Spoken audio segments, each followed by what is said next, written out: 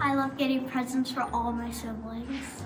A lot of times we donate some stuff to the people with not so much money. Getting presents. Bake cookies and then we put them in a box and give them to some of our neighborhoods. Go camping. Jesus' birthday. Opening presents. Drink hot cocoa.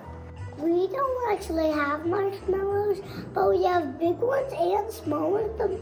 The small ones are fruity, but they're hard.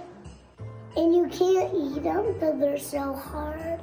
Meet up back at our house, and then we go and eat a delicious meal, and then we go to bed and then wake up, and then it's Christmas Day.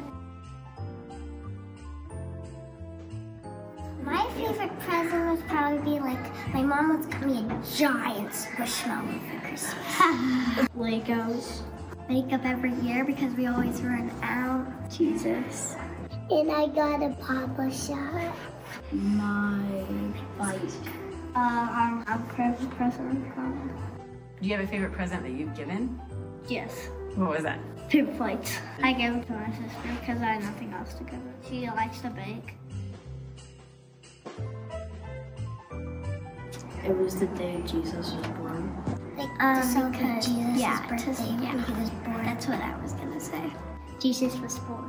God sent Jesus to be born to celebrate his birthday and for him to die on the cross because it's Jesus' birthday and he came to die for all. Because he saved us.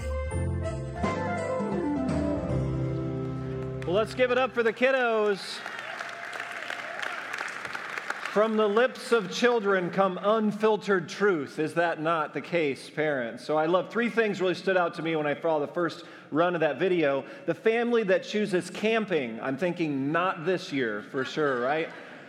Sure, they're going deep south if they're going in that route. And then I loved the child who kind of, let out of the bag that there's some marshmallows in the house that might be a little past expiration date, I love that, the way they described it. And then only a big brother could get away with giving paper plates. Come on now, I want to be in that household. So love the kids. Kids, Merry Christmas to you. So glad you can be a part here in our Christmas Eve service, and welcome to everyone. We're going to spend a few minutes reflecting on the significance of how a baby being born on the outskirts of the Roman Empire 2,000 years ago, how that child could literally, all around our world today, be proclaimed every time a date stamp is written. Right? When the date is given, no matter when you write it or it's stamped electronically, it is proclaiming, this is 2022. 2022 years since when? Since the birth of Jesus of Nazareth. It's called Anno Domini, A.D. It means in the year of our Lord. Every culture on the planet proclaims that 2022 years ago, a baby entered the world. And it was so significant that every time you write a date, it proclaims the year of the Lord. And the Bible has a word to capture this title that's placed on Jesus when he's born. Matthew chapter 1 says, when Jesus came into the world, there were a number of introductions given to him, but one of them had a really significant title, and it was the word Emmanuel, and it means God with us. And God came to live with us, Emmanuel, so we could live with him, the Emmanuel life. And that leads us to what I want us to reflect on tonight, that the story of God has always been, is today, and will forever be the story of the world. The story of God has always been, is today, and will forever be the story of the world. It's Christmas Eve 2022 AD in the year of our Lord. And so we're going to look at two reflections from John chapter 1, implications for this Emmanuel life invitation. The Smith family read from our text today the declaration from the Gospel of John that in the beginning was the Word. Did you notice a parallel there? Your Bible opens with the words, in the beginning God.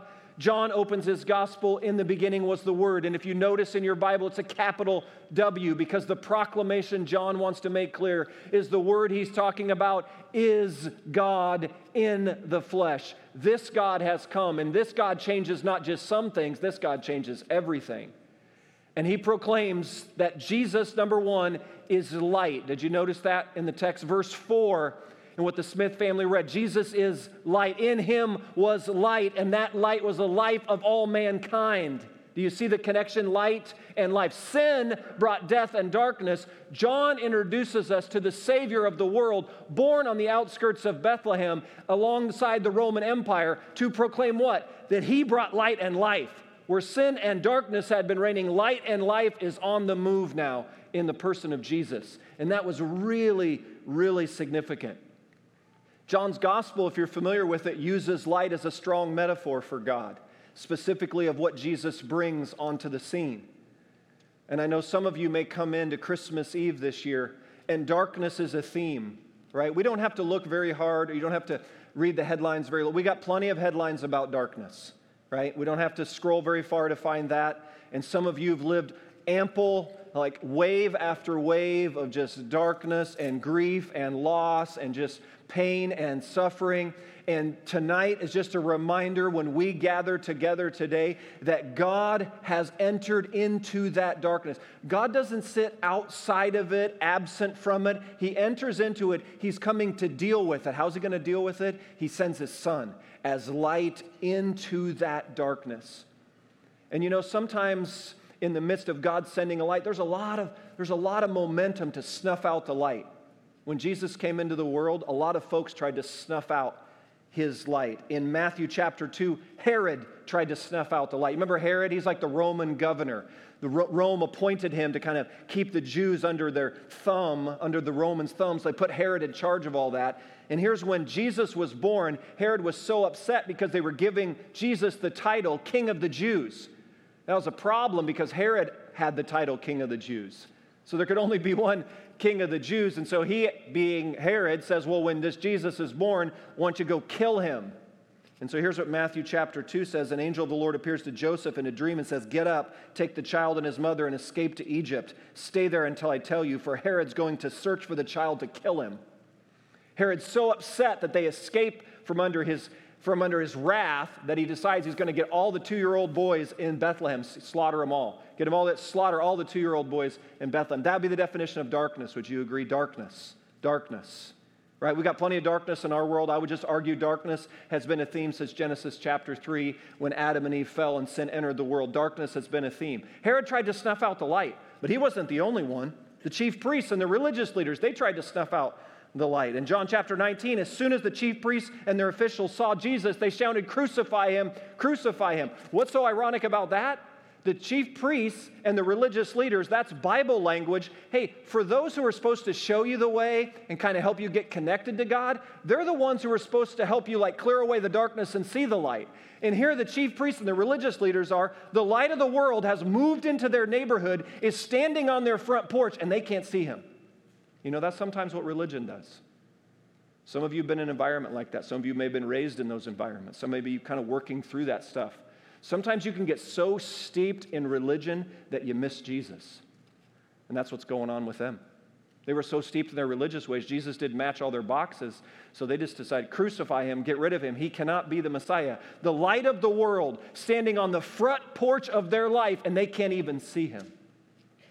And maybe tonight, that's what tonight is for you. Maybe Jesus comes and says, you know what, maybe there's been a lot of other things kind of cloud up the vision. Maybe tonight you get a fresh vision for Jesus, the light of the world that's come for you. Herod tried to snuff out the light. The religious leaders and chief priests tried to snuff out the light. And then Pilate and the Roman guard. Remember Pilate, he's in charge of that whole area as well. And then the Roman guards, they go through with the crucifixion. And after the crucifixion, they decide, they know what they're going to do to get rid of this Jesus once for all. Put him in a tomb, seal that tomb, put the guards over that tomb, a cold, dark, sealed tomb. That'll snuff out the light. Of course, we know in just a few months when we come to Easter season, Matthew 28, the women are gathered at the tomb. An angel says to them, "Don't be afraid, for I know that you're looking for Jesus who was crucified. He's not here. He is risen, just as he said." And so, they thought they could shut the light out with that tomb. Little did they know that the light of the world was about to radiate resurrection life and roll the stone away and walk out. And so Herod's trying to snuff out the light. The religious leaders trying to snuff out the light. Pilate, the Roman guards, everyone else is trying to snuff out the light. And sometimes it's life circumstances. Some of you stroll into Christmas Eve 2022, and your life circumstances have been trying to snuff out the light. It's been overwhelming for you. And tonight's a night to remember that the light pierces the darkness, not the other way around. Light pushes back on the darkness. Light is the offensive energy here. Light is on the move, and there's nothing the darkness can do to stop it. Because Herod thought he was a pretty big story.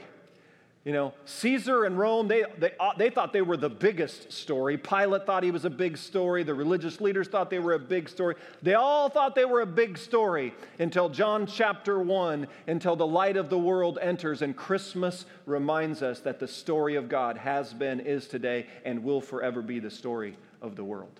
There is only one big story, and tonight represents that big story. Jesus is light. Emmanuel, God with us. He came to live with us so we could live with him, the Emmanuel life. And the first reflection out of that is he brings light. He brings light where there's darkness.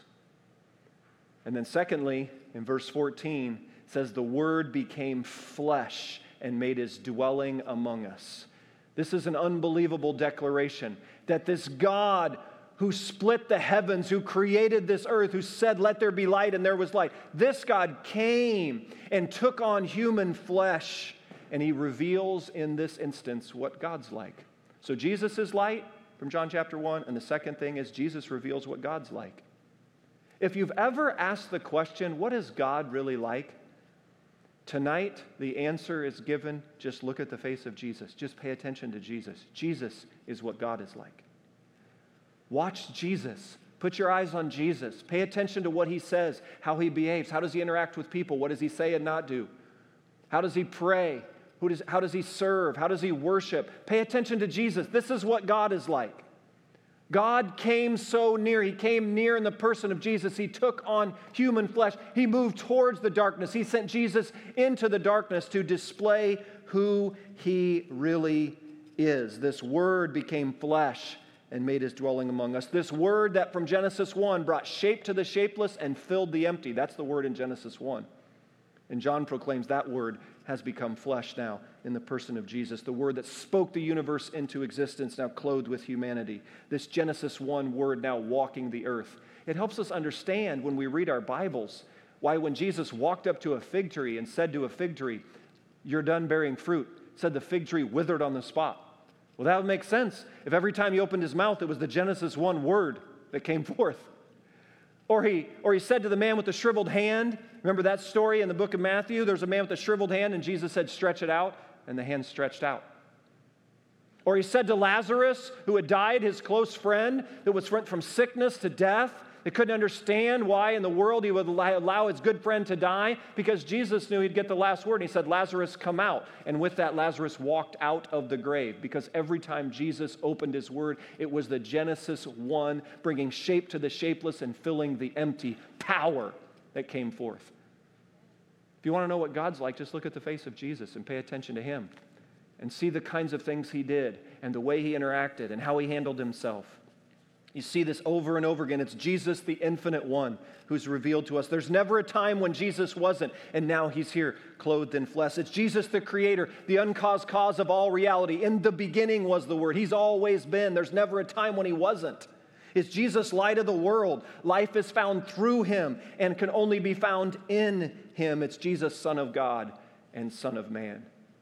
And so, church, I want to summarize it this way, that this is the Jesus of Christmas.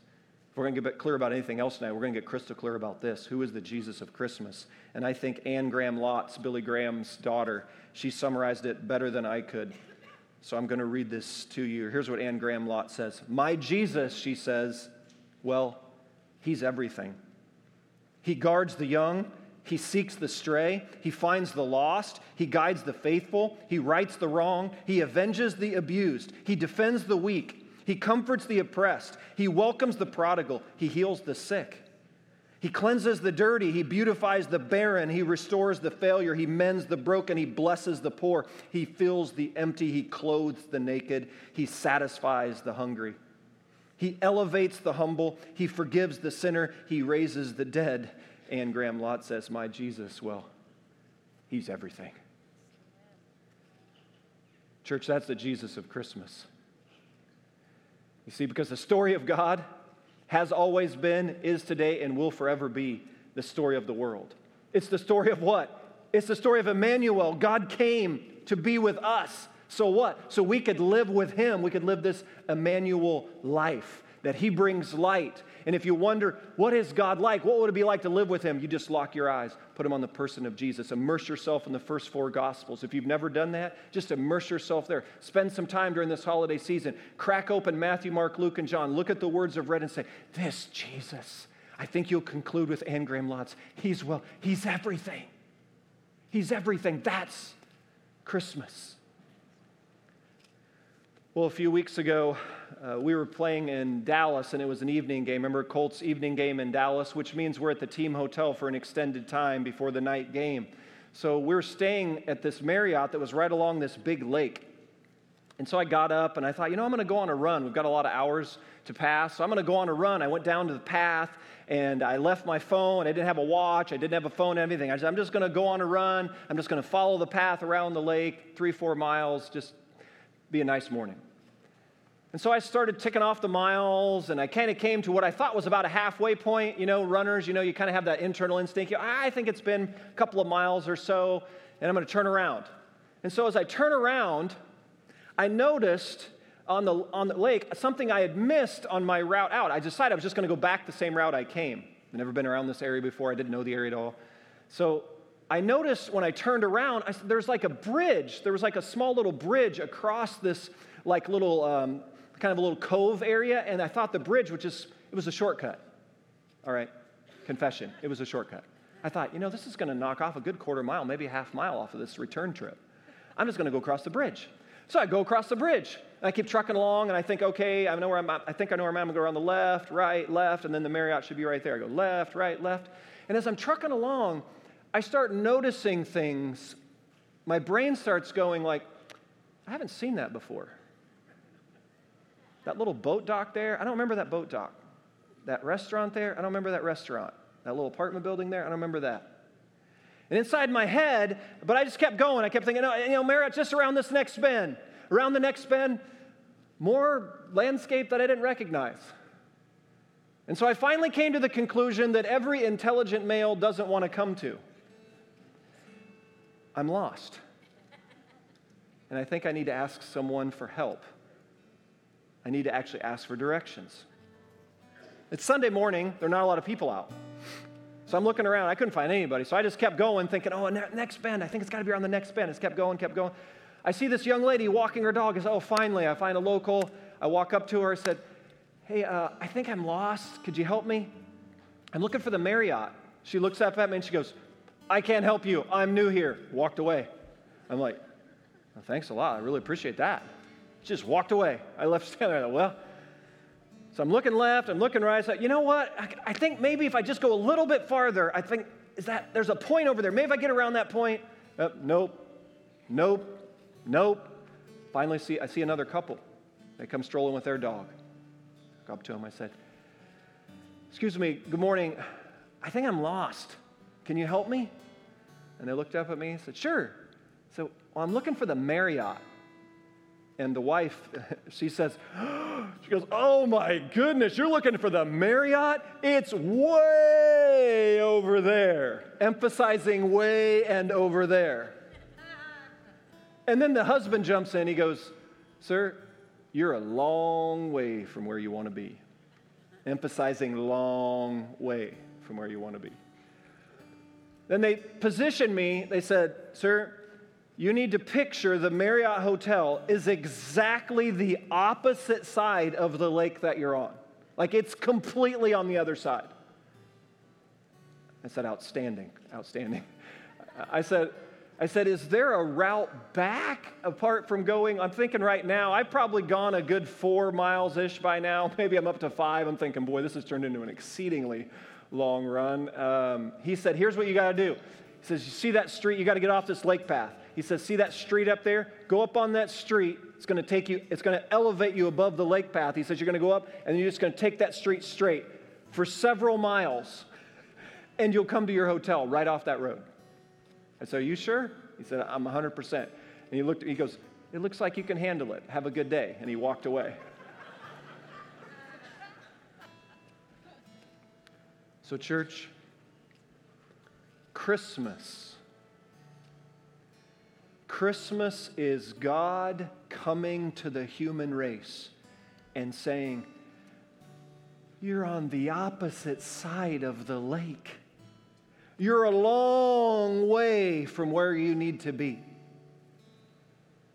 I know you're convinced that if you just keep going around that corner, you're convinced you've got it figured out. You know right there, I know you're convinced you can handle it, that you've got this. And you just keep trucking along in your own wisdom and strength. And Christmas says, I'm going to come to you. I'm going to seek you. I'm going to pursue you, even when you're 180 degrees from where you want to be. And the invitation tonight is, if we'll just turn to Jesus, He'll take us home.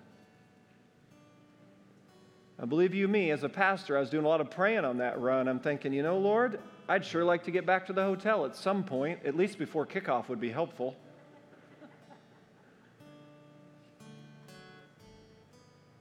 But as I was heading back to the hotel and I eventually saw the sign for the Marriott, and I felt like the Lord whispered to me, said, hey, Simpson, how many times in your life, how many times you were convinced you're on the right road, going the right way, for the right reasons, that your answer's just around the bend? How many times? I said, a lot, Lord. And how many times I've come for you and said, hey, just surrender and trust me. I'll get you home. And so maybe that's where tonight finds somebody here or somebody joining us from wherever online. Christmas Eve 2022. In the year of our Lord, 2022 years since when? Since a baby was born on the outskirts of the Roman Empire. A baby that was God's pursuit of you and me. Long before you and I started looking for God, He sent Jesus to look for us. That's an explanation for every single chair here and everyone joining. God came looking for us before we were ever looking for Him. And so tonight, maybe it just takes a measure of humility to admit, you know what? You don't have this whole thing figured out. Maybe it's not going as smooth as you want it to go. Maybe you're not, you know what? You're like, I don't know that I'm on the right road, going the right way for the right reasons. And you know what tonight is? Tonight is just an opportunity for you to say, you know what, Jesus? I'm a long way from where I need to be. And the journey from where I am to where I need to be starts right where I am. And you can just start right there and say, Jesus, I just want you to come and lead me home. Bring your light into my darkness. Reveal yourself to me. Show me who you really are. And get me home. And others of you, you remember very distinctly when you made that decision. But if you were candid and honest, you've been living maybe off of the history with God and not so much your current reality. That maybe the road has become winding and you've gotten distracted and drifting into all kinds of things. And tonight is a reset. You know, when you find yourself drifting a long ways away, a long way from where you want to be, here's what you do. Here's what Jesus said. Just come back. You work the comeback muscle. You just come back. And you'll find when you turn your face towards Him, His face has always been turned towards you in love. That's Christmas. So whether it's tonight for the first time saying, Jesus, I need you to come. I need you to save me and get me home. Or it's a return trip. It's like, Jesus, I need you to it's a restart. It's a refresh. It's a rededication. It's a recommitment night. Or you say, you know what? I've been caught up in a lot of things. It's a reset night. I'm going to get back in step with you. And then lastly, for all of us, tonight's the night where we proclaim there is no life like the Emmanuel life. What an invitation. God comes to live with us so we can live this one and only life with him. What an invitation, church. You can live your one and only life, the days here, with the God who gave you life and the Savior who gave you grace. What an invitation. Because the story of God has always been, is today, and will forever be the story of the world. That's the Emmanuel life. Let's pray together. I just want to give a moment now. Maybe if you feel a bit like me on the other side of that lake in Dallas, and tonight you realize, you know what? You're not exactly where you need to be. And tonight's your night just to turn to Jesus, say, Jesus, I need you to save me. I need you to forgive me. Come save my life. Fill me with your Spirit. Lead me home. I want to live for you. You just cry out, quietness of your own heart, Jesus, save me. I need you. I'm not smart enough or strong enough to figure all this out. And I surrender. And others of you, it's a moment tonight of kind of rededication and returning back, recentering yourself, just confessing maybe there's been some drifting, maybe there's been some distraction, and you're just like, you know what? You want to get back. You want to get back to those moments when you were living in step with this Savior who loves you so much. And you just work the returning and comeback muscle tonight. Just return to say, Jesus, I want to come back. And Lord, collectively, we just say as a church family tonight, we worship you. Thank you for coming for us when we're on the complete opposite side of the lake of this life than where we need to be, that you sent Jesus as light and you sent him as life and you pursue us. And you come and say, I'll lead you home. Just give your life to me. Trust me. I'll get you where you need to be. I pray for the many who gather tonight feeling weighted down with all the cares and concerns of this life. May your light bring hope and lift that darkness tonight. We pray in Jesus' holy name. Amen.